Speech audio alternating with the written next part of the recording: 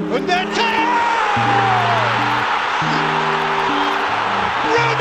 have risen from their ruins. Nonetheless, the Greek god in Rome, the unthinkable unfolds before our eyes.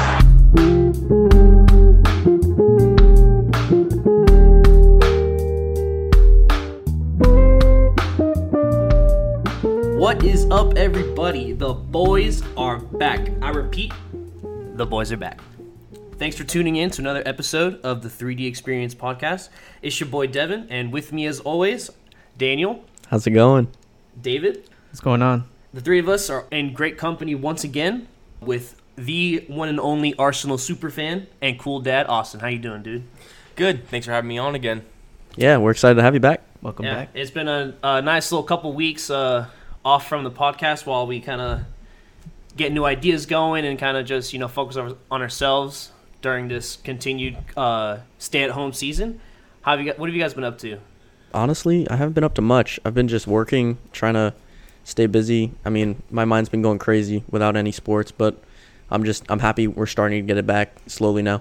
Yeah, Definitely. With the Bundesliga back and some other leagues starting up again soon, it's very exciting times. But I must say, during all this time to do whatever, I've been doing nothing but watching and binging TV shows. I know right now I'm watching Peaky Blinders, so Great show. yeah, it's looking pretty good so far. So if you ever need a show to watch on Netflix, Peaky Blinders, that has to be top of your list. What about you, David? Yeah, definitely. Been trying to stay busy, man. Being inside most of the days, it's hard not to go crazy. But yeah, definitely getting excited that sports are coming back, and especially soccer is obviously what our passion is. So yeah, just looking forward to these upcoming weeks. Yeah, what about you, Austin? I've been playing a lot of Xbox, FIFA and Overwatch, and that's literally it. Nothing wrong with that. FIFA with the boys. No, but seriously, let's get things started. So we've actually had a couple weeks here with the one and only league that is playing, which is the Bundesliga, and any soccer is better than no soccer at all. So it's awesome to have at least something on to watch and to analyze. And there actually have been a few good games in these past couple weeks. It's better than the Belarus Premier League that's been going on the entire time during quarantine. You did watch one of those games, Yeah, right? FC Minsk is my team, man. I could not get myself to even find a stream where that's going to None of it was in English, so I had it on mute listening to some music. Yeah. Some soccer's better than no soccer. Come on. Yeah, it is. It is. So let's get things started. So I'd like to point out that before the season was put to an end, there was a lot of momentum that was ruined from the break, but maybe it was a blessing in disguise for a few teams in the Bundesliga. One team that I think this is the case for is Dortmund.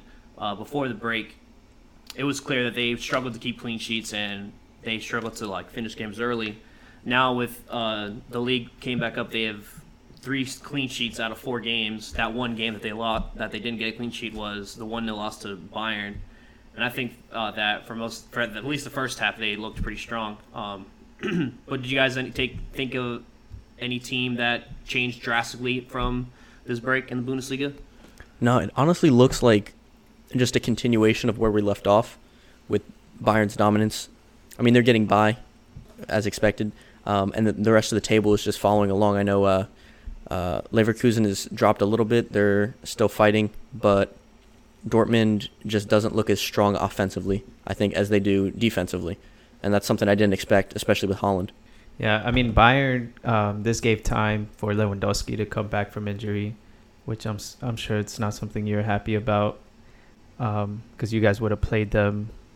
If none of this would have happened, you guys would have had that second leg without Lewandowski. Yeah, and Champions League is not even in the discussion, so I haven't even thought about it. But I mean, it's going to happen. Every team that's going to come back for their respective league games, they're going to have a fully fit team for the most part. Yep. But Dortmund have been, I think, besides the Bayern game, obviously they performed extremely well, especially with a midfield duo with not even their strongest midfielders. They've been playing with Dahoud and Delaney, and so they've they haven't seen Witsel come back since the start back up, but he has been on the bench the last game. And so the fact that they've been able to control and dominate games without their main man Witsel, I think it's kind of eye-opening, because I actually disagree, Danny. I think their offense is insane, and their defense is what has been struggling. So I mean, you could say that as well, but I mean, in the game that really mattered, that could have put a difference on the title. yeah, I mean, they put up 0 goals, Mm-hmm. So, I mean, I agree in the games that some people would argue that don't matter. They are putting up these goals, like Sancho with that hat-trick in the last game. Good for him. First career hat-trick, I believe. But in the game that really mattered, you see them really fall flat in the offensive category. yeah, and I mean, that was a hat trick against Paderborn, who were in last place. Yeah, exactly. So, I mean, some of these games mean next to nothing. You got to win it, but the real test comes against a team like Bayern. Holland got injured early in the Bayern game, though, right? No, he came off in the second half. The second half. Well, I'm sure that was. I was expecting the restart to be teams to be a little sloppy, like they are whenever they come off preseason, like a little slow. But it really has kicked off right back to how it was. Mm-hmm. And one thing is that versus Bayern, like you said, is Dortmund were very sloppy in the final third. They were not making the right passes. I mean, Holland was making good runs and everything, but Brandt looked a little sloppy, which he hasn't in every other game. So maybe that. I agree. I feel like that final pass is missing. Yeah, and then Bayern just took it to him in the second half. Who was home that game? It was Dortmund, which is also a big factor, because Yeah. Dortmund fans would have been crazy. Definitely would have helped. Yeah, the 12th man in that stadium plays a big part. So Bayern were extremely relieved to not have that nuisance That while they're pressure, playing. For sure. But I'd say a team that probably did not take advantage of this long break was Leipzig, just because before they were pretty much for the majority of the season they looked so strong that they were going to challenge for the title. They slipped up here and there right before the break, but once we come back, and it seems like they struggle to get goals in the back of the net. They just played FC Köln earlier a couple days ago, and watching that game, they took an early lead, but they allowed the chance for Köln to come back. But Werner's brilliance in the second half kind of was and in Cuckoo, they both did really well. They were the answer, but yeah, they're not even talks to be in the title race anymore. I mean, they're going to be shooing for top 4, but yeah, they're the title race is on for 2 them. points behind Dortmund, and Dortmund's 7 behind Yeah. Bayern. So I mean, it's 9 points out. It's looking almost like it's not possible. They tied Hertha Berlin earlier last week as well, which I mean, I feel like that's a game you just have to win, because 1 point doesn't really do much for you in the title race. Yeah, especially when you see Bayern pounding out results like they are. Yeah, they're not going to slow down, and I every match week I just look forward to the Bayern game just to see them slip. I want them to lose. Hopefully, this coming Saturday, Bayer Leverkusen can do something against Bayern. Maybe Havertz can show his promising talent and truly make his name known out there that he's going to be the hottest name on the market. Yeah. Competing against Sancho, because That's definitely going to be a game with a lot of firepower. So Yeah. I'll be watching that for sure. I know Havertz is usually a creative midfielder, but he's actually been playing up top the past few games, and he's been scoring goals. That's what I love about him. Yeah. He's so dynamic. His last goal, he did a little toe poke, but his run off the ball, the movement off the ball was amazing, and his little toe poke shows that he could be a good striker. Yeah, I was watching him throughout the year, and it's clear that he can play many positions. He can play attacking mid, right mid, almost like a right wing, and then even push up to striker or center forward or something like that. Yeah, a lot of it has to do with, I think, his physique as well. Just because he has that stature, he has some height to him, so he can challenge physically. Yep. He's not by any means slow. He's got, based on his movement, you can tell he's quick on his feet. But yeah, man, he's super exciting to watch. He's almost like a better version of Dele Alli. Exactly. Yeah, I think it's these big games where stars can be born whenever they make an upset against a big rival like Bayern. So yeah, that's definitely a game to watch. But another big thing to note for the Bundesliga is even before the break, the amount of promising American talent in the Bundesliga. So it's really exciting as Americans to be promoted the Bundesliga, just because there's numerous young Americans to watch.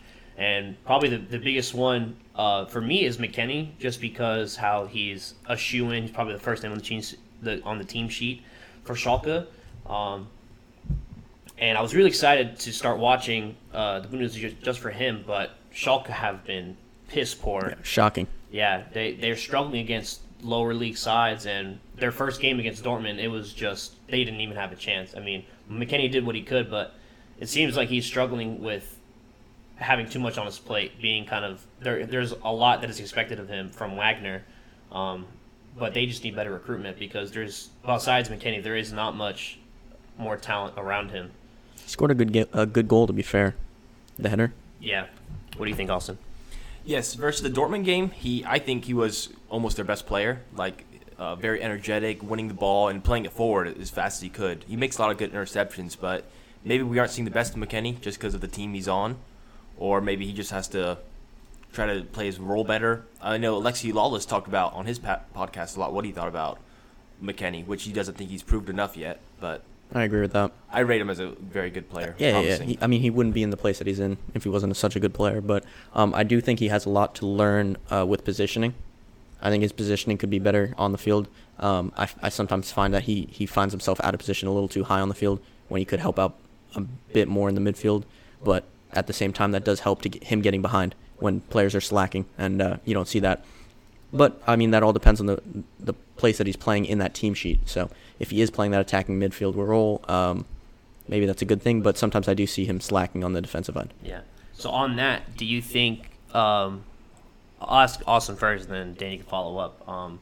Do you think McKennie should be on the move or be looking for a move in the summer?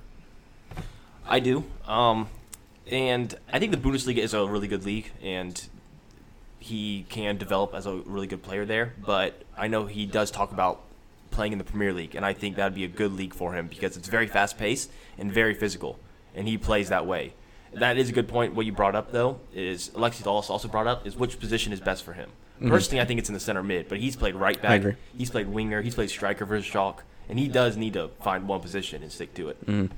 Yep, because he does end up roaming a good amount of times because I feel like he's not accustomed to one position. So, yeah, I agree with you. With that center mid role, I think is the best for him, being able to play box to box. But to answer your question, Devin, I don't think Schalke is the right team for him. I don't personally know where he should go because I think the Premier League might be a bit of a too strong of a step at the moment, depending on the club that he goes to. I don't think he would go anywhere else than the Premier League just because of how much he admires it. Mm-hmm. But it all depends on his mentality on if he chooses to go to a top 6 club, because I'm sure there is a top 6 club that would take him. Mm-hmm. He'd have to have a similar mentality that Pulisic has. Mm-hmm. But I wouldn't look down on McKennie if he chose to play it safe and go for a mid-table team, an Everton, or even a Newcastle who's looking at new ownership and planning on pumping a bunch of money into the club to rebuild it.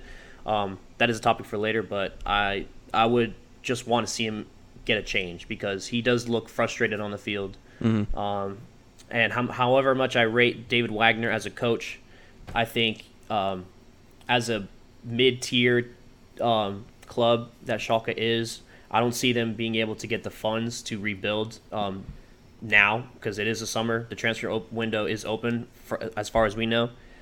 And if they can't rebuild now, I can't see them being able to hold such a great player in McKennie. They might have to sell him just to get more funds. Mm-hmm. So I do want to see a change for him. And another American that probably for me is the most exciting on paper, like no matter what the role is for the team, it's Tyler Adams.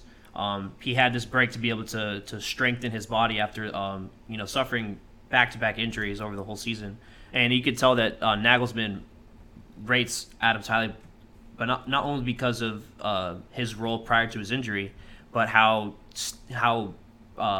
safe he's keeping him, like slowly putting him in the team. He only started 2 games ago. I forgot who they played. I think it was Freiburg, but don't quote me on that. But the game against Cologne, he started on the bench and came on in like the late 60s of the game in the second half. And so, the more I see Adams play, the happier I get because he has so much quality. And when he gets placed in midfield and compared to right back, it's a breath of fresh air. Why is it that you think that so many young players from the United States are coming out of Germany right now? I think it's because in Germany, the mindset of these teams is to not pump a bunch of money in signings. They don't have the money like that, so they focus on more of a coach that will build like a mindset of play for the team, and they focus on actual coaching players, making them get the best out of them. And I think that's the best mindset for to promote youth. And so I think a lot of these clubs are looking at these young kids who happen to be American, who are super physical and eager to learn and eager to get better, and it's the perfect environment for them to strive. It all started with Pulisic when he was 17, and the amount of potential he showed there. Then Weston McKennie came over. Eventually, Brooks has been in there for 5-6 years, and he's such a strong, great center back. Since before the 2 World Cups ago, he was in there. Yeah, and so now you have the likes of Josh Sargent, Uli Janez, and Gio Reyna now, who are breaking into the first teams. Yeah. And it's all based on all these clubs are coaching players instead of getting the best players to play. Austin, what do you think?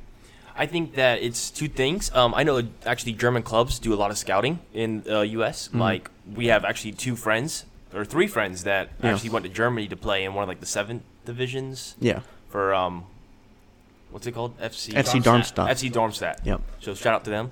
And actually some of the military bases there, because Weston McKennie is actually from a military base in Germany, a U.S. base. Oh, so he's a military family. Yes. Okay. And one of our good friends, Josh, he came from a military base in Germany, and Ty played there too. Okay. Actually on the bases. So. All right, so long ties with American government as well. Yes. Okay, that's interesting. And there's, I think, at least 2 cities in Germany who speak predominantly English. I don't know what 2 cities they are, but that is kind of like, it's almost like a welcoming of like they're able to settle easier in Germany based on the amount of people in Germany that can speak English. Obviously, they need to learn German, which is probably something they want to learn, but it's kind of like it's a lot different than taking a bigger risk and going to Portugal, France, or Spain, where there's a lack of American culture. Definitely. It's more of a culture shock. That's the word I was looking for. Culture shock can impact a player's style of play. I know there's so many South Americans that come to England from other countries and are struggling to adapt just because of how terrible the weather is that they just don't necessarily like. They come from tropical nations in South America, so obviously they're going to struggle. So yeah, it's, the culture shock does play a big part in how a player plays in their respective league.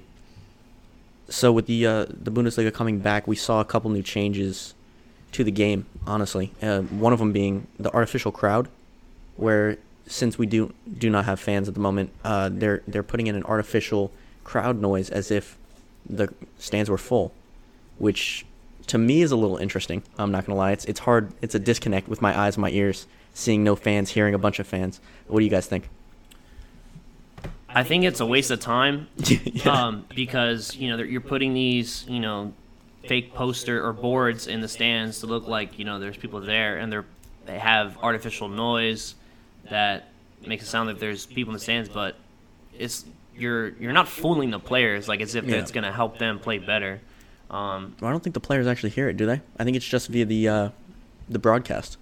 Oh, really? Yeah, I believe so. Then that makes it even more pointless because I thought it's all to help the players feel like they're in like that environment where they have so many people shouting and screaming their name and just making so much noise. I think that's kind of like an adrenaline aspect. I heard it is being pumped in the stadium. It is? Is it really? Noise, yeah. Oh, okay. Yeah, and so the players then why would they do that? Yeah, the players know that there's no one in the crowds, and I feel like that's distracting. Yeah, and I thought before the Bundesliga came back, one of the big topics was are the fans that big of a influence on how the game is played? And I thought I was kind of agreeing with it, but based on how they're playing, these players are still playing the game how it should be played.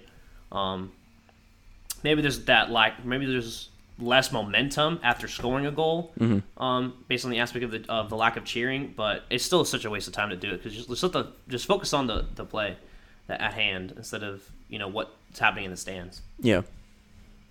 I think fans actually being there is obviously does play a big role in a game, especially for an away team coming into a home to somebody else's home and feeling the vibration of that the crowd gives off, But yeah, I think I agree with you, Devin, that it's kind of pointless because the players know there's nobody. They're playing in these big stadiums, not seeing anybody. So I think it is kind of pointless unless the players asked for it in a way. But yeah, besides that, I don't really see a point for it. I don't see why they would really want that. I mean, yeah. What do I know though? I'm not a player. I'm also not a very big fan of it. I do really enjoy hearing the players scream and yell. And coaches too. And coaches, it feels like you're there. Yeah. That's more of a, really seeing how the players react, which you don't really get to see often unless you're actually there. So. Yeah, no, I agree. That was some cool part about watching the PSG Dortmund Champions League game as well as that Atalanta game against Valencia. It was really cool to hear when a player would score, the actual reaction of the players from celebrating, because you never get that. You really never get that unless it's like a training session. But even still, the high stakes aren't there. Another thing that I found kind of annoying about the league coming back is kind of like the PR aspect that they're trying to like portray when. So let me start like this. These players are on the field, shoulder to shoulder, bumping each other, slide tackling each other, grabbing each other in the wall. Yeah, grabbing each other in the wall, so bunched up for corner kicks. But players off the field have to remain 6 feet apart on the bench with a mask on. On. Yeah. And when they score a goal, you have to they have to be reluctant on how they celebrate. They can't high five or hug or anything. They have to touch each other either with elbow their something. elbow or just arm, kind of like Wakanda forever kind of thing. Wakanda forever. And it's so silly. You pointless. Get why they're doing it, just so the whole was like, oh, we're trying to be as safe as possible, but at the meantime, I just 2-foot slid tackled you in the ankle, and we had a nice kind of contact, but I think it's kind of like another also waste of time because I remember listening to Alexi Lala's podcast a few weeks ago, right when the Bundesliga came back. And they're saying if there is any group of people who could risk themselves in this kind of circumstance, it's going to be professional athletes. They're in the shape of their life. They're extremely healthy. They're on specific diets to maintain their body weight and their physique that they're able to do this kind of thing. So, they also get tested often. Yeah, they get tested before every training session, every game. There's so much care that's focused into these players' lives that they're able to do this. So it's kind of just a pointless charade to keep them 6 feet apart on the bench. Make sure you don't celebrate such a weird way.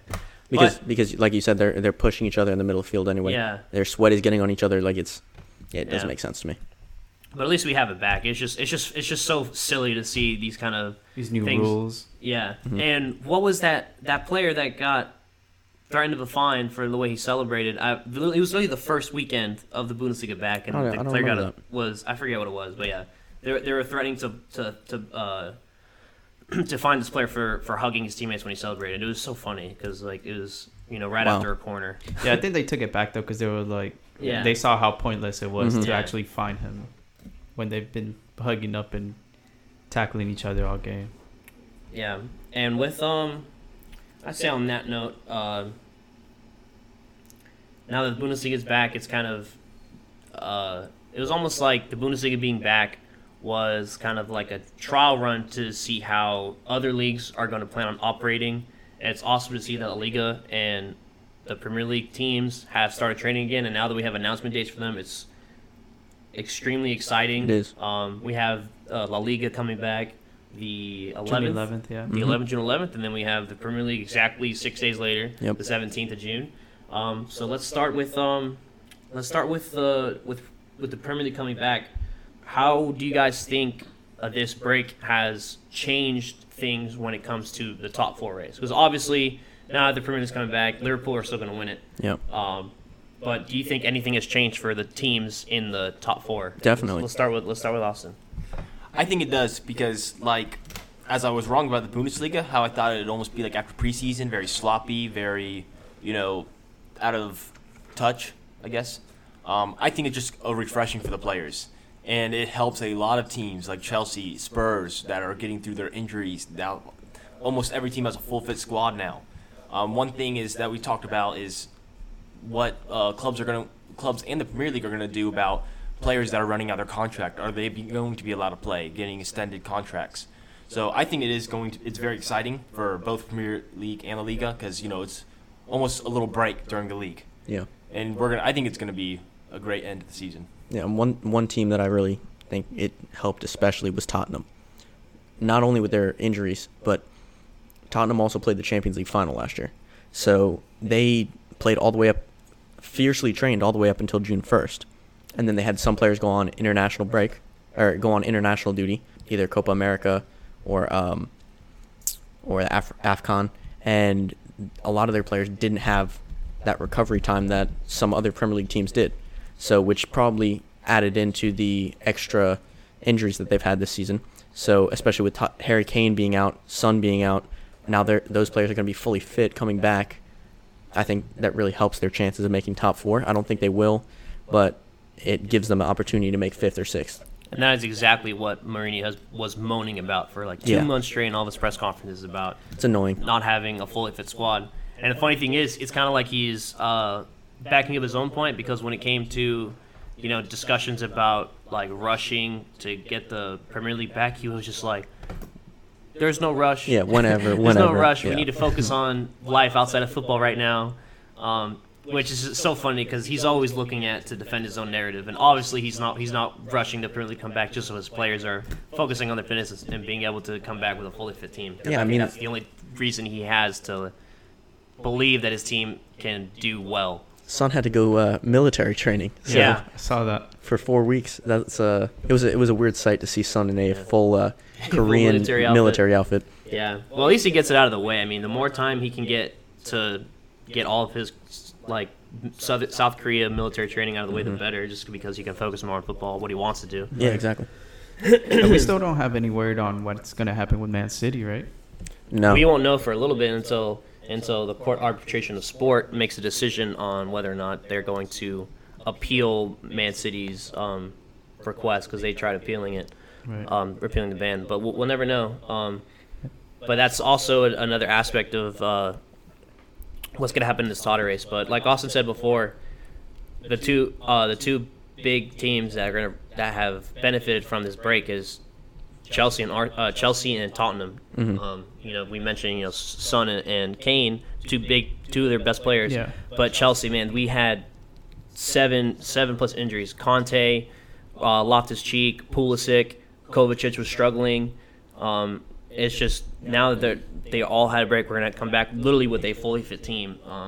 Seeing many highlights of the training, everyone that I thought was injured prior to the break is now back training with the team. So it's like we're going to have a completely different team. And it's like a new season. Yeah, it pretty much is, because now I'm extremely confident that Chelsea will get top 4. United has Rashford back now as well. Rashford with the back injury, I want to say. Yeah. He'll be back. So, I mean, that's huge for these guys. Man U is pushing for that 5th spot, which could mean a Champions League spot. They got Wolves and Sheffield tight on their back, so anything to get them over the edge. Yeah.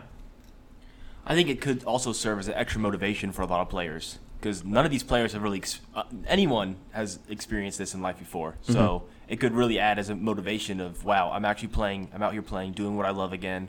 So it could really make these games exciting. Yeah, a break away from the game sometimes gives you that motivation to come back, especially when you literally cannot play with your teammates. Yeah. You're going to be itching to get back. So, yeah, I agree with you, Austin. I think a lot of these players are going to be just full gears when they get back.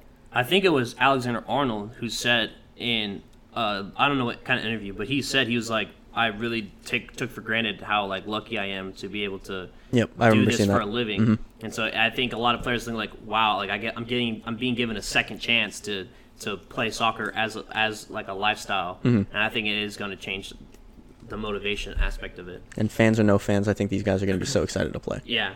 Right when the first weekend kicks back off of the Premier League, these guys are going to be going at it. Yeah, and one of the fixtures that's already looked at, or that's already expected to be one of the games of the first weekend, is a big game, Arsenal versus Man City. It's actually interesting to see, inquiry how they've kind of made the decision to not because how before the stop they had a game like that was supposed to be in line, but the break happened. Yep. But then they picked a random fixture to start back up again. It was supposed to be the first fixtures back were supposed to be fast forwarded 3 weeks, I want to say. Yeah. When they started back up in April, when they planned to start it back up.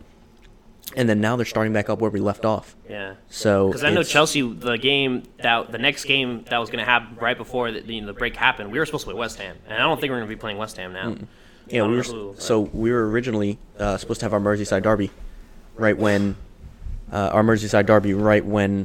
the league got shut down for Corona, and then April they had us coming back, and we were going to play Man City on April 3rd. And then that got canceled again. So now we're coming back with the Merseyside derby. So it's interesting they kind of flip-flopped. But, I mean, we're picking back up right where we left off. And hopefully the season just continues on. Yeah, so now on the specific note of Arsenal Man City, Austin, what are your predictions? What is your mindset going into that big game? I'm always optimistic when it comes to games, but as an Arsenal fan, it can be rough sometimes. Yep. But playing Man City, that's one team you don't see in a game week and think that, something's going to come up from it or a result for us. Mm-hmm. But one positive that we do have is we have a weapon in Arteta, the assistant manager of Man City for the past 2 years.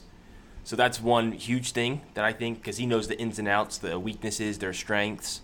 So I am pretty optimistic about this game. And it seemed like Arsenal was finding a little bit of form right before the break. So, I mean, I'd back Arsenal to get a tie. But at the same time, you never know. Players could have let themselves go. There's a ton of different factors that could influence a lot of these games. But if Arsenal does end up getting a result out of Man City, that would mean that Liverpool could win the title in our next game against Everton, which would really be a spit in the face to Everton. Oh man, imagine winning the title at Goodison. That'd be ridiculous. That would be ridiculous. Mm-hmm. So another thing to look at in the Premier League is there's a lot of talk about Newcastle for the past decade or so. I'm not sure how long this owner has been in place, but he's an American man who's looked at the club as more of a business than an actual club, and he's very focused on the revenue coming in and how much money that he spends. So Newcastle struggled to pump any money for big signings, and now there's big speculation about kind of overturning the manager. He's planning on selling it to a rich owner from Saudi Arabia, and there's so much. It's almost like the media has jumped the gun completely already, just talking about the next manager that they choose between Pochettino and Rafa, and looking at so many literally outlandish signings that they kind of like a list of players that they want. Some off the top of my head, Bale, Willian, even Coutinho. So if this does happen, do you guys think we're gonna see a comeback of Newcastle that we saw to the level that they were at in the 90s? Not immediately, no. But just to put in perspective, Mohammed bin Salman, the new owner that supposedly will be the owner, he's like 300 times richer than Sheikh Mansour, the Manchester City owner. He's exponentially richer than that guy, which is just stupid money. We already knew that Manchester City was rich, and this guy's just that much more rich. It's hard to understand these numbers, but it is. Yeah. I think Newcastle, hopefully, they slowly build, because I think that would be more beneficial to them. Obviously, with financial fair play is a lot more looked at now after Man City's getting nipped for it. But if they do it right, they have the financial backing. They're going to be able to improve their stadium, bring in more fans, get tickets up, maybe get a few good signings, maybe one big one, like a Bale or something like that, or Coutinho. I don't think even that big, but just get a couple good signings, get the team performing mid to maybe to anywhere between 10th and 7th place. Which would be an improvement, because they've been for the past 2 seasons they almost got relegated. Fighting relegation, yeah. So get that team to improve to somewhere between 11th and 7th place for the next 3 years. Get the ticket numbers up, get the jersey sales up, improve that finances, and then slowly try to get these signings, build a youth program, and this club could be up at, fighting for Europa League, Champions League in 10 years. and be a substantial club in the Premier League again. I think that's the perfect way they could do it, because obviously they can't just go out and buy whoever they want. Yeah. Financial fair play is like a big blocker of that. But Yeah. there's a lot of ways that can shoot revenue into the club. I mean, one Shirt of the big sales. first things. What's up? Shirt sales. Mm-hmm. Yeah, shirt sales. But one of the big things that like they can do is a new sponsor Mm-hmm. for the team that can push a lot of money through, and then even like a new kit. I mean, Yeah, Man City got new like kit the deals. biggest deal in history with the Puma. They got so much money for like what they have it for like 12 years, 10 years, and that was kind of like one of the ways that they're trying to like kind of make it look like they're able to spend more money, which is it's true. Like, so there's so many different ways that Newcastle can expand their money without just pumping it straight from the owner. Mm-hmm. So if they play their cards right, they could definitely do something big. And it's interesting to see how they're linked with Rafa again, because he wasn't given the backing from the board to Yep. get signing. So now that he wants to come back, if this does happen, Rafa's a great manager. yeah. But with the building aspect of it, Pochettino's the right man to do it. Absolutely. You have to go for him, even if Rafa didn't get to show his true potential. But Pochettino has been through this 2 times before with Southampton and in Tottenham, and look what he did with both of those clubs. Mm-hmm. The real question, though, is does Pochettino want to go through another rebuilding? Or does he want to go to an established club? Because if that Newcastle owner offers him the opportunity with the financial backing, given the years, and he stays there and he builds the club, does he want to do that again? He already has the pedigree to go to a good club. What do you think? Personally, I think he would, because he talks about he will return to England, he wants to manage another club. Mm-hmm. But that's one thing is I think if Newcastle is going to rebuild, that's the first thing you have to do is find a manager, find an identity, really see what they want, and then go for the players. I think a few good things would be for free transfers like Willian. Willian's a decent player. Build your team that way. Yeah. Get some players in, and then start getting the big names. Mm-hmm. Or maybe one, like you said, one big name signing, and the rest, smart deals like Liverpool did. Yeah. But like Liverpool, Man City, find the manager they want, and then build your team around. Yeah, pick up some relegated players. Pick up Anyone that's on a free transfer. Yeah, there's players floating around like Wijnaldum could be going on a free transfer. If he wants to return back to Newcastle, I mean, he might do that. Think about it. It could be an opportunity. But he's going after this year. If he doesn't sign a new deal, that could be a free transfer they get. There's always things like Willian. There's always players popping up like that, especially with now the transfer craze. With all these contracts, you never know what's going to go on. I'm sure they can pick up some good players. Yeah, Willian's definitely the biggest possibility for Newcastle, just because he is out of contract, and where he's not signing a new one with Chelsea just because he's demanding too much. He wants a new 3-year deal, and Chelsea are only offering him like 6 months to a year. He doesn't want that. And kind of like a life outside of soccer, he has a restaurant in London, and he wants to stay in England because of his restaurant that he's really. Him and David Luiz own their own restaurant in England. Yeah, this is news. So that's why they want to stay in England to be able to keep up with their restaurant. And so there's been a little talk about Arsenal and Tottenham maybe going for Willian, but I doubt that. Newcastle seems just like a shoe-in for what's best for Newcastle and what's also best for like his own like desires. I didn't know Willian cared this much about food. Yeah, it's crazy. They literally have their own restaurants. Him and David Luiz. Do you know the name of it? No, I don't. Oh, that'd be pretty cool. It's probably a steakhouse. Might be a steakhouse. Brazilian steakhouse. Yeah. Brazilian steakhouse. That's awesome. Yeah. I knew about Willian's restaurant, but I didn't know about that. David Luiz had one as well, because right when David Luiz signed for Arsenal, he had like certain like damage to his restaurant because he went from Chelsea to Arsenal. So there were Chelsea fans that kind of like damaged the restaurant, or like threw rocks at it or something, broke glass, just because he went to a rival club. Yeah, Willian to Newcastle makes sense for the club and its new ownership and bringing in maybe a new coach, like you guys are saying, because I mean, obviously Willian he passed his peak already, and he's on his way down, and he'd still be a starter playing for Newcastle. It'd be a free signing, and they could match him up with. They're gonna have the money to bring in some good players if they know how to spend it. So they like Danny was saying, it's not gonna be next season. They're gonna be fighting for top 4, top 5. It's gonna take time, obviously, like any rebuild. Yeah. But hopefully they take Bale off our hands, which I'm excited for. Hopefully. But yeah, I think I'm excited to see what's going to happen with this new ownership at Newcastle. So I have found the name of the restaurant. You did? Yeah, it's Babbo, and it's an Italian restaurant Oh, really? hosted by 2 Brazilians. So I don't know. It's That's apparently really pretty good. But on your note of Bale, let's look at since La Liga is right around the corner. How is the Real Madrid squad looking to you, David?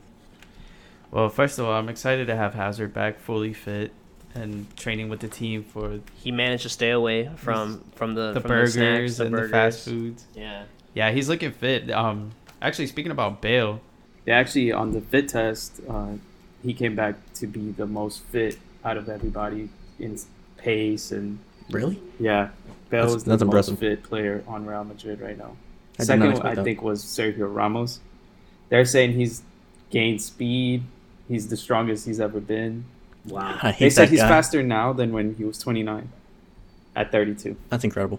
I hate that guy. I was keeping up with him during this whole coronavirus, and he was one that was in the gym at his house pretty much every day. He looks ripped.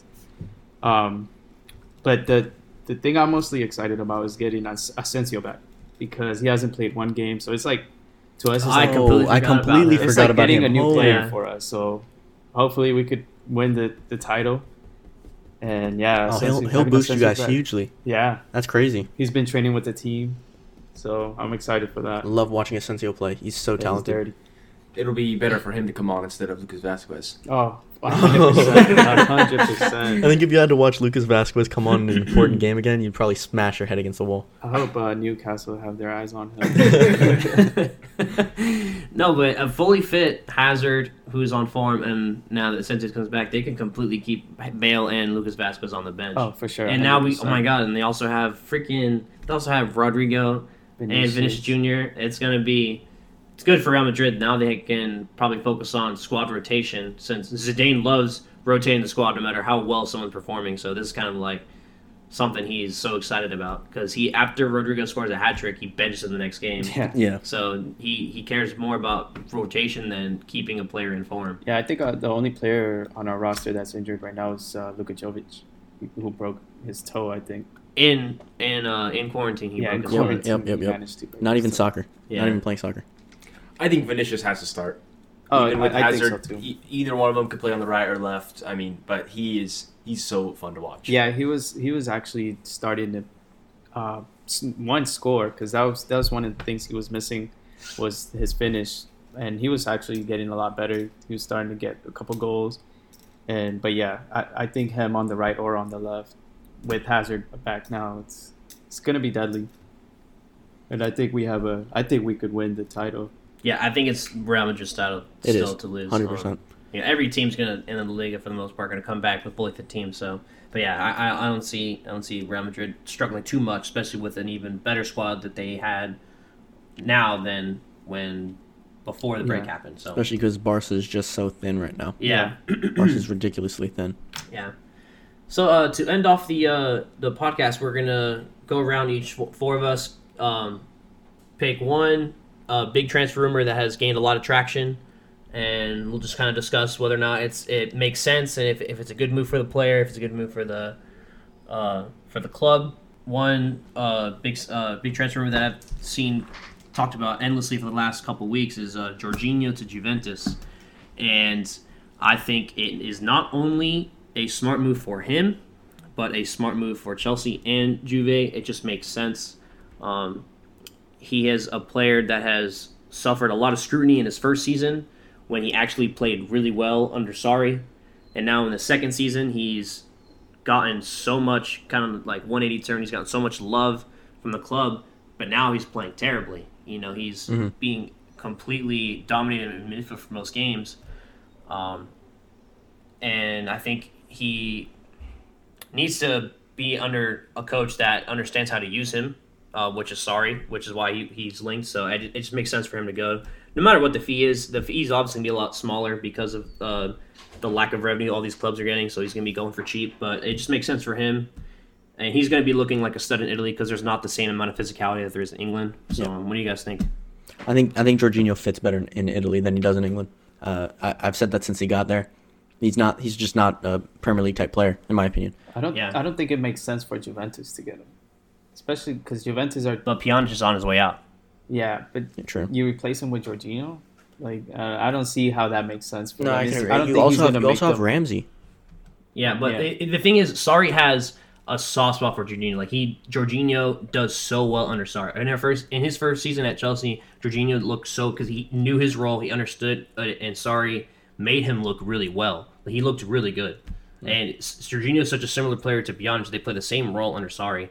And with Pjanic being linked to PSG and Barcelona, the only logical move is for the player they used to have that can instantly impact, which is Jorginho. I mean, I just personally I don't rate Jorginho, but I mean for Juventus is like a top tier club. If Ronaldo has any word on it, I doubt he's going to be like, I need Jorginho on my team. I could see because I know Torreira has been unsettled in Arsenal or England.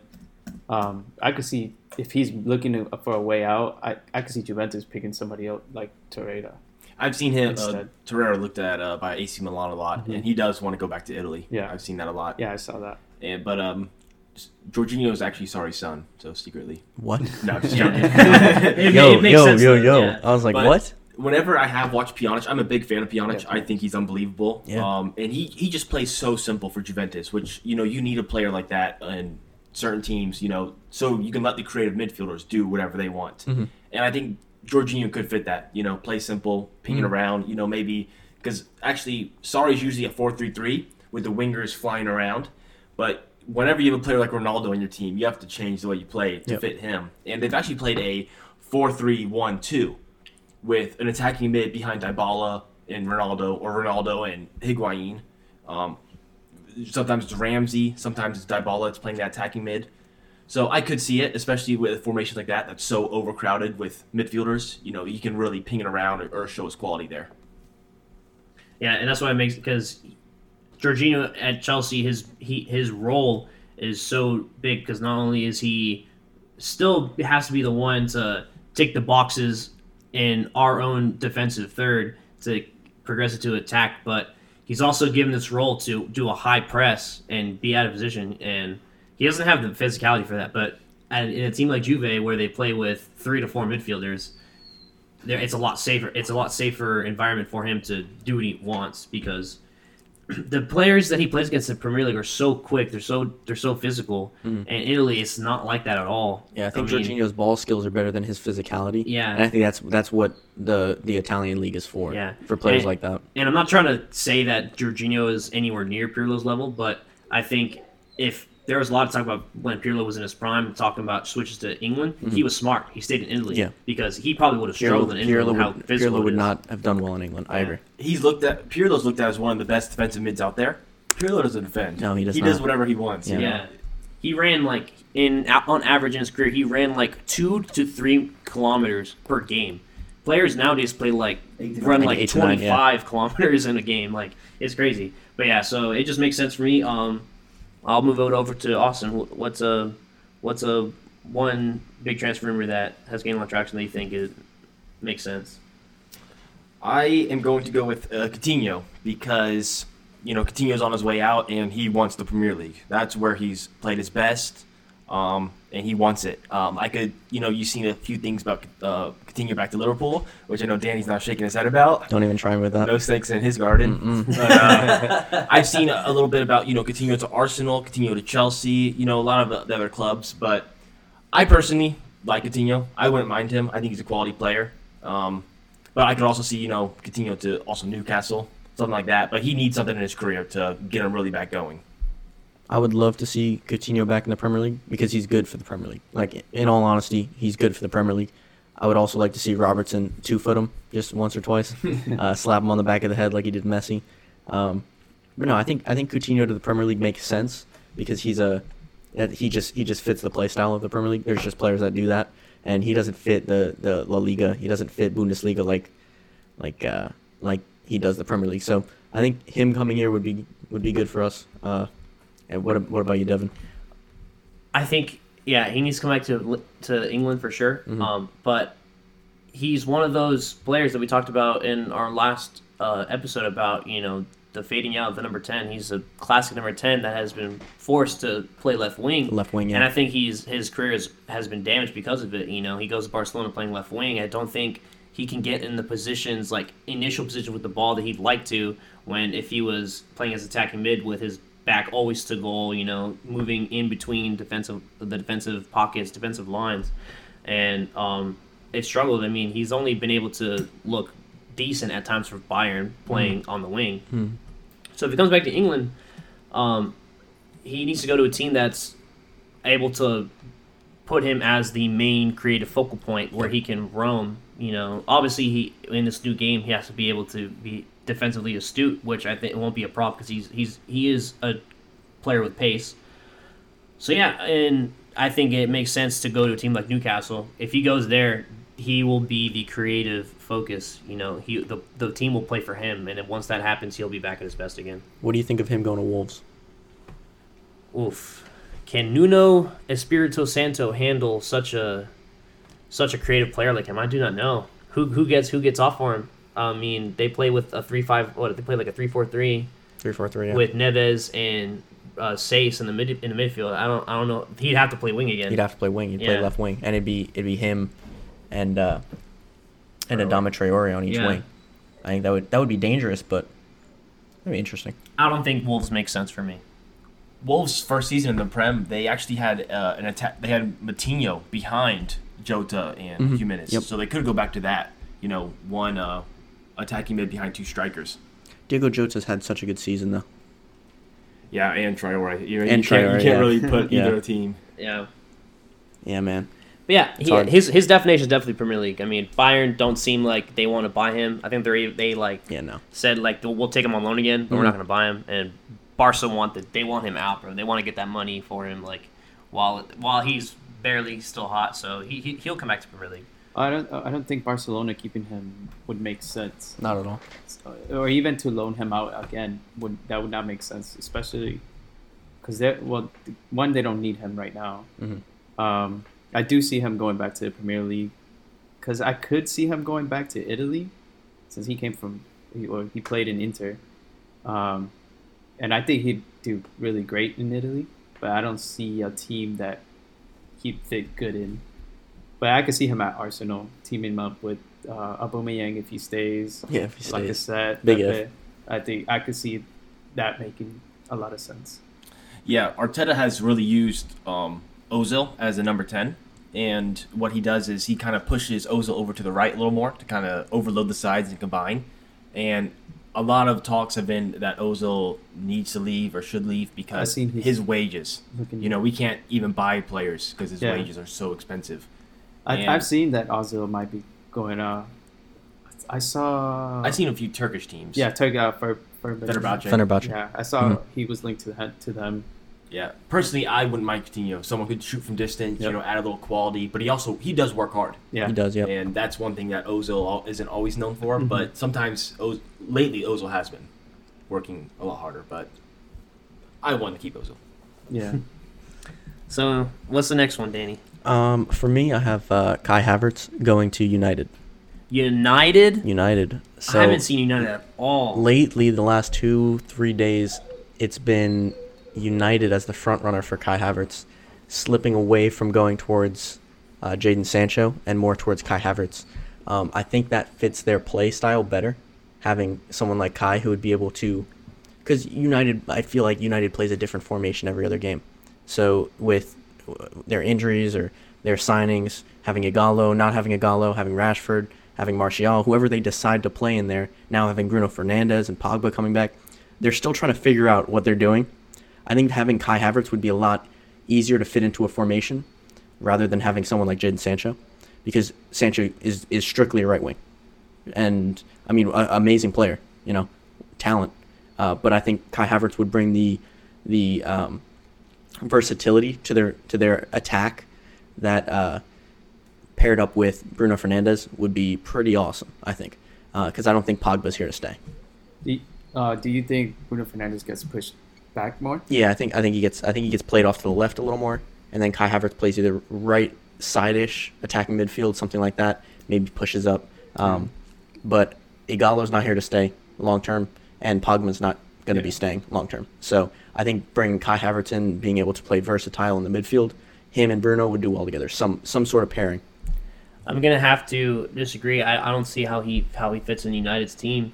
He'd have to play striker. I mean, on the possibility that Pogba stays, you have McTominay, Fred, Pereira, Mata, Bruno Fernandes. All these guys got to go, in my opinion. If you're a Man U, you got to get rid of a lot of them. And with so many players in midfield, he'd have to be forced to play striker, which he can play striker fine. Yeah. I mean, it'd be great. It'd be great competition for Greenwood and Rashford. But it just it doesn't make sense for him to go there. I mean, cool. Like if they grab him, like they'll be super dangerous.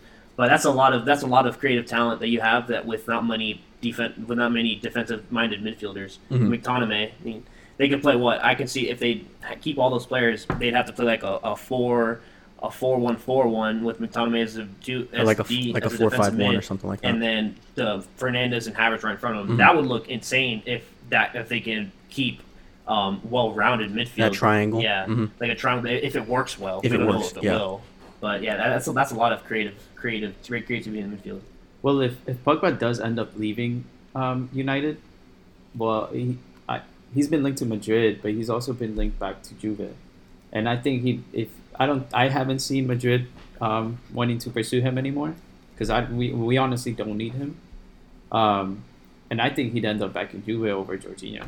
Going back to that. Ooh, that is true.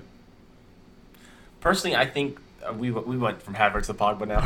Yeah, that's okay. But I personally think that Pogba is going to stay because I think he sees now someone in Bruno Fernandes, and even if that means he has to change his game a little bit, I think in the World Cup, Pogba, was one of the best players. He's talked about, but he defended so hard. He didn't do what Pogba wanted. He did what the team needed. And I think that Pogba's looking at Bruno Fernandes like, we can really have something here. And I think he'd play a little bit deeper.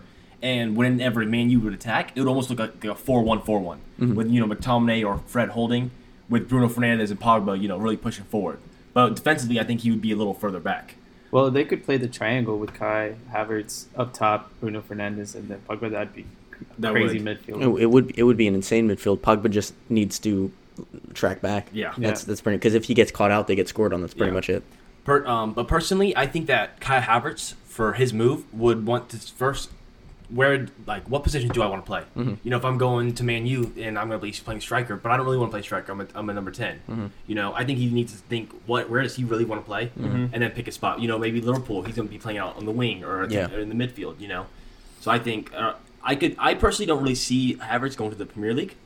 I see him honestly going to Bayern or like a Real Madrid.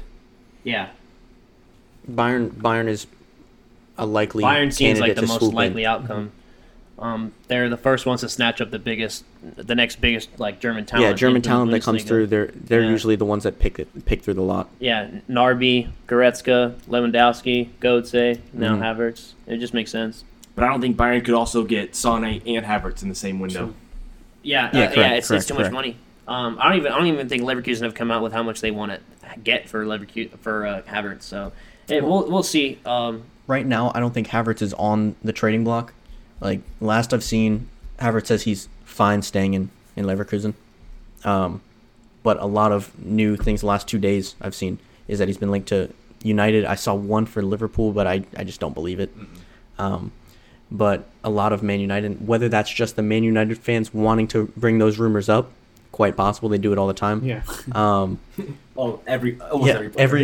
every promising player that comes out, you see a Man United headline linked to them.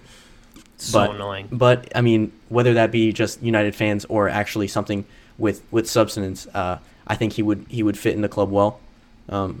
Wherever he goes, I think he'll fit in any club well. Honestly, he's a very versatile player. Seems like a good kid as well. And last one we have David. Who's your player that is on the way that makes sense? Lautaro. He's been heavily linked with Barca. Supposedly, he's agreed terms, but they haven't figured out. So you think he's for sure going to Barca? I think so. I think he's a done deal. Yeah, I agree with you. But does it make sense to me? Not really, because they have Griezmann, Suarez, Dembele, Messi, and now Lautaro. I mean, I guess we have to wait and see who stays and who goes, but I don't know. He's a great player. I wouldn't want to see him there because I actually enjoy watching him play. But it makes sense. I think it makes sense because of how long Suarez has been out for, and Griezmann, Dembele, Ansu Fati, and Messi have been playing on the wing. So one of them has been forced to play a center forward role, and none of them are natural number 9s. Lautaro is a natural number 9, so it makes sense for him to play for them to want just so they can, have rotation for when Suarez gets injured or needs a rest. Because he's not young; he's in his 30s now. So. Yeah, but do you see? I don't see Suarez being benched or Lautaro being benched when they're both fit. I could see them selling Suarez. I could. That's the only thing I can. He's been there for what 5 years now. Yeah. This is his fifth or sixth season. This is his 5th year. Yeah, I don't think that. I think Suarez has a ton of quality. He can keep playing, but I do think that Barca needs a switch up. Yeah. With all the players they have and everything, they need something to shake it up. Maybe bring in some younger players. Really get them going again. And I think that one huge thing is that Dembele has supposedly been listed by the transfer market for Barca, and they dropped down to about 30 million, 40 million for him.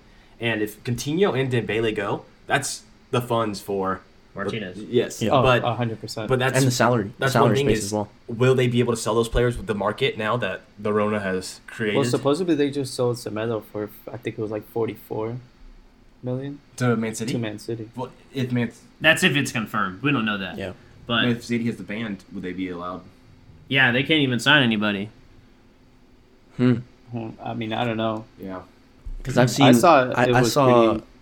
I saw that he was possibly going to Juve, as well as Pjanic to Barca. Yeah, I saw that too. Juve does make sense because Juve and Man City are always the teams that are always looking out for fullbacks, so it makes sense that he's linked with those two teams. But Dembele available for 35 million, 30 to 40 million. I think that's a good deal. He struggled with injury. I think there's a lot of talk about even he has trouble with discipline within the club rules. Oh, really? That's just a maturity thing. He'll get that, but he has quality, man, and you can't not turn down a player for 30 million. For Dembele's aspect, I would personally go back to Dortmund. If Sancho goes, he would be their star again. And I personally think that Sancho is going to go. Yeah. But at Barca's stake, I think Martinez at Barca need to sign him. I think Lautaro is a good choice for them. Very quality. All right, and so before we end the episode, Austin here, our special guest, has a question he wants to ask us. We haven't heard it yet, so shoot it at us, man. So since we just talked about transfers, what is your dream realistic signing for your club? The dream realistic signing for me, Mbappe 2020, baby. You already know where this one's going. Nike deal. Now we got to get Mbappe. That's just the other part of it. So, yeah, I would love to have Mbappe on my team. Whether that makes sense for our team dynamic or not, I don't know. But I would just love to be able to buy an Mbappe shirt. That would be the beautiful day when I could buy a Mbappe Liverpool shirt. I think he would be, obviously he's the future. If he comes to our club and stays, he's the future of soccer. So I would love for him to grow and develop, win Ballon d'Ors at our club. But whether it makes sense for our team dynamic, I don't know. He is young. Our attackers are getting older, 27 plus. So I would love to see Mbappe. That's my. I've seen a lot of links with Warner. So if Mbappe didn't come, would Werner be the choice? Yeah, I think that what makes sense for us right now is to get Timo Werner, because Mbappe, first of all, is too much money. I don't think Liverpool is the type of team, Klopp isn't the type of coach to go out and buy the best player in the world. So I think it's just not realistic that we're going to get him. I would love to see him play for my club, but I think Timo Werner is the signing that makes sense for us right now to help grow our squad, because we don't need too much. We've lost one game this season, so in the Premier League. We've lost one game in the Premier League, so we don't need too much to add to our team, and we don't need to kill the team dynamic. So I think Timo Werner would be the realistic signing that I like. But Mbappe would be my dream signing because I would love to see him play for our club. If Mbappe goes to Liverpool, bro, that's GG. Oh, I know. That's why I would love to see it. Dude, I could, like, there hasn't been a player since, like, Stevie G that people have idolized like that, you know? And seeing Mbappe's like the next Messi type. So just to see him grow at Liverpool would be incredible. So I'm also going to go with Mbappe. Okay. Just because he has been linked with Madrid. Obviously, Mbappe is, like you said, the future. Mm-hmm. I could see him going to Madrid. I don't know if I know he hasn't signed a contract extension with PSG. I think Madrid is where he wants to go, correct, too? I've seen he loves Zidane. He's like one of his yeah. idols, so I'm sure he'd want to be coached by him. If that happens, I mean, I could see him being what Ronaldo could have been if he. I mean, Ronaldo broke all sorts of records for Madrid, but he came at a later time.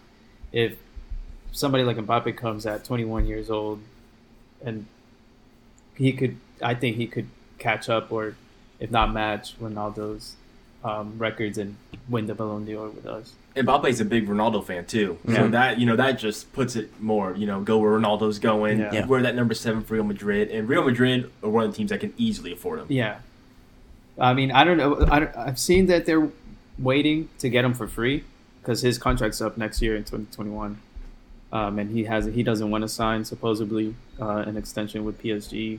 So I don't know if we get him 2020 or if we wait, but I have seen him linked with Liverpool as well. Is Real Madrid sponsored by Nike or no? No, they're Adidas. Adidas, okay. But does he ever get to play striker? Because Benzema was there for another 40 years, right? That's what it seems like. He ain't slowing down anytime soon. We can't find a replacement. It's too good. All right, after a lot of thinking about it, let me preface this by saying in no way do I see this as realistic in any sort of way. I mean, he asked what the dream signing is. Yeah, he said dream he's signing. asking for Dream it. realistic. Oh, dream realistic? Yeah, I just left that last word out. Keep going. Okay, I'm gonna give you my dream signing, Sancho, all the way. That's my dream signing for Chelsea. With Willian and Pedro for sure out the window, we are left with only 3 wingers in Ziyech, who can also still play midfield, and then Pulisic and Hudson-Odoi. Putting Sancho on that list, that gives 3 promising wingers, all competing for 2 positions of wing. And no matter what team you look at with so much squad depth, competition only makes all the players better. The chance they get to perform, they're going to perform because they want to keep their spot. So they're all going to be performing good. And I'm tired of Chelsea signing players that are good for squad depth, but they're not signings that will immediately start the team. Literally, the last one was Hazard. Yeah, and we need to make a big signing, and Jesus Sancho. Obviously, I don't think it's realistic. He's wanted by the biggest clubs in the world, and also Man United. You don't think that's realistic? For Chelsea to get him? No, I think we could afford him. But I don't think he would want to come. I would like to, I like to tell myself that he wants to come to Chelsea just because there's been tweets resurfaced back from like 2012, 2013 of him like rooting out for Chelsea. So he's apparently a noted Chelsea fan. One of his biggest idols is Drogba. He's really good friends with Hudson-Odoi because of their England setup development. So a lot of people like to think like it makes sense for him to come to Chelsea. Since he'd be coached by his idol in Lampard, but he's wanted by Real Madrid. He can even go to Barcelona, and I see a lot more rumors about him going to Man U than Chelsea if he were to come to England. But I think he's smart. He could go to Real Madrid and be even bigger of a star than he is now. So that's my dream signing. But realistic signing. Ben Chilwell. Ben Chilwell. Hey, Chilwell's good. Chilwell's good, but for $70 million, what a step down! Oh my goodness, we go Mbappe, and he says Ben Chilwell. That's a realistic signing. I mean, we've been linked with Chilwell since January, but we do need a new left back. Emerson is washed. He needs to leave back to Italy. We could probably keep Marcos Alonso just because he does have an attacking threat that has won us games so many different times, no matter how terrible he is at defending. I actually think he's slightly better than Emerson at this point. when it comes to defending, just based on what I've seen. So he's more likely to stay than Emerson. But yeah, we do need like the best of both worlds at a left back. So Chilwell kind of answers that. He's still young. He's only 23. But for $70 million, that hurts. Yeah. Because there's better left backs out there for $70 million. Definitely. I would prefer an Alex Telles, just because he has shown so many clips of brilliance in the Champions League and Europa League. So that makes more sense for $70 million than Chilwell. I don't even think Tellez would even go for $70 million. I think you could probably get him for like 50. Yeah. I thought you were going to say either Rice or Chilwell. Declan Rice? I would get Declan Rice. If Jorginho's out the door, hell yeah. Okay. Because we need a defensive mid, bro. Like someone who won't get pushed off the ball. Rice ain't gonna get pushed off the ball, bro. That man's the center back playing in the midfield. Huh? Just get Fellaini. Easy. Matic back. Yep. Listen, if I want a tall, poofy-haired guy to make late runs on the box, we just bring back Mourinho. 91st minute. Fellaini! Yeah. That was the biggest cheat code of Mourinho's era at Man U. Anytime they were needing one goal, 90th minute sub for Fellaini, and crossing in the box, and he always scored. It's a cheat code that literally has baffled this world, and it's not talked about enough. That's funny. And with that laugh, I think this ends another episode of the 3D Experience. Thank you, guys. Thank you, Austin, for joining us. I really appreciate it. I appreciate you guys having me on. Everyone stay safe out there. We will try. And, for me, Devin, David, thank you guys for sticking with us through this crazy time. Slowly, soccer's coming back, so we're here to stay. Make sure you guys follow us on our socials to stay up to date with everything going on at the 3D Experience with an _. Check out thespectatorsports.com to get some of the latest blog posts, any information, other sports commentary. And thank you guys all for tuning in. We will see you again next week. Have a good one. Stay safe. Peace. Deuces.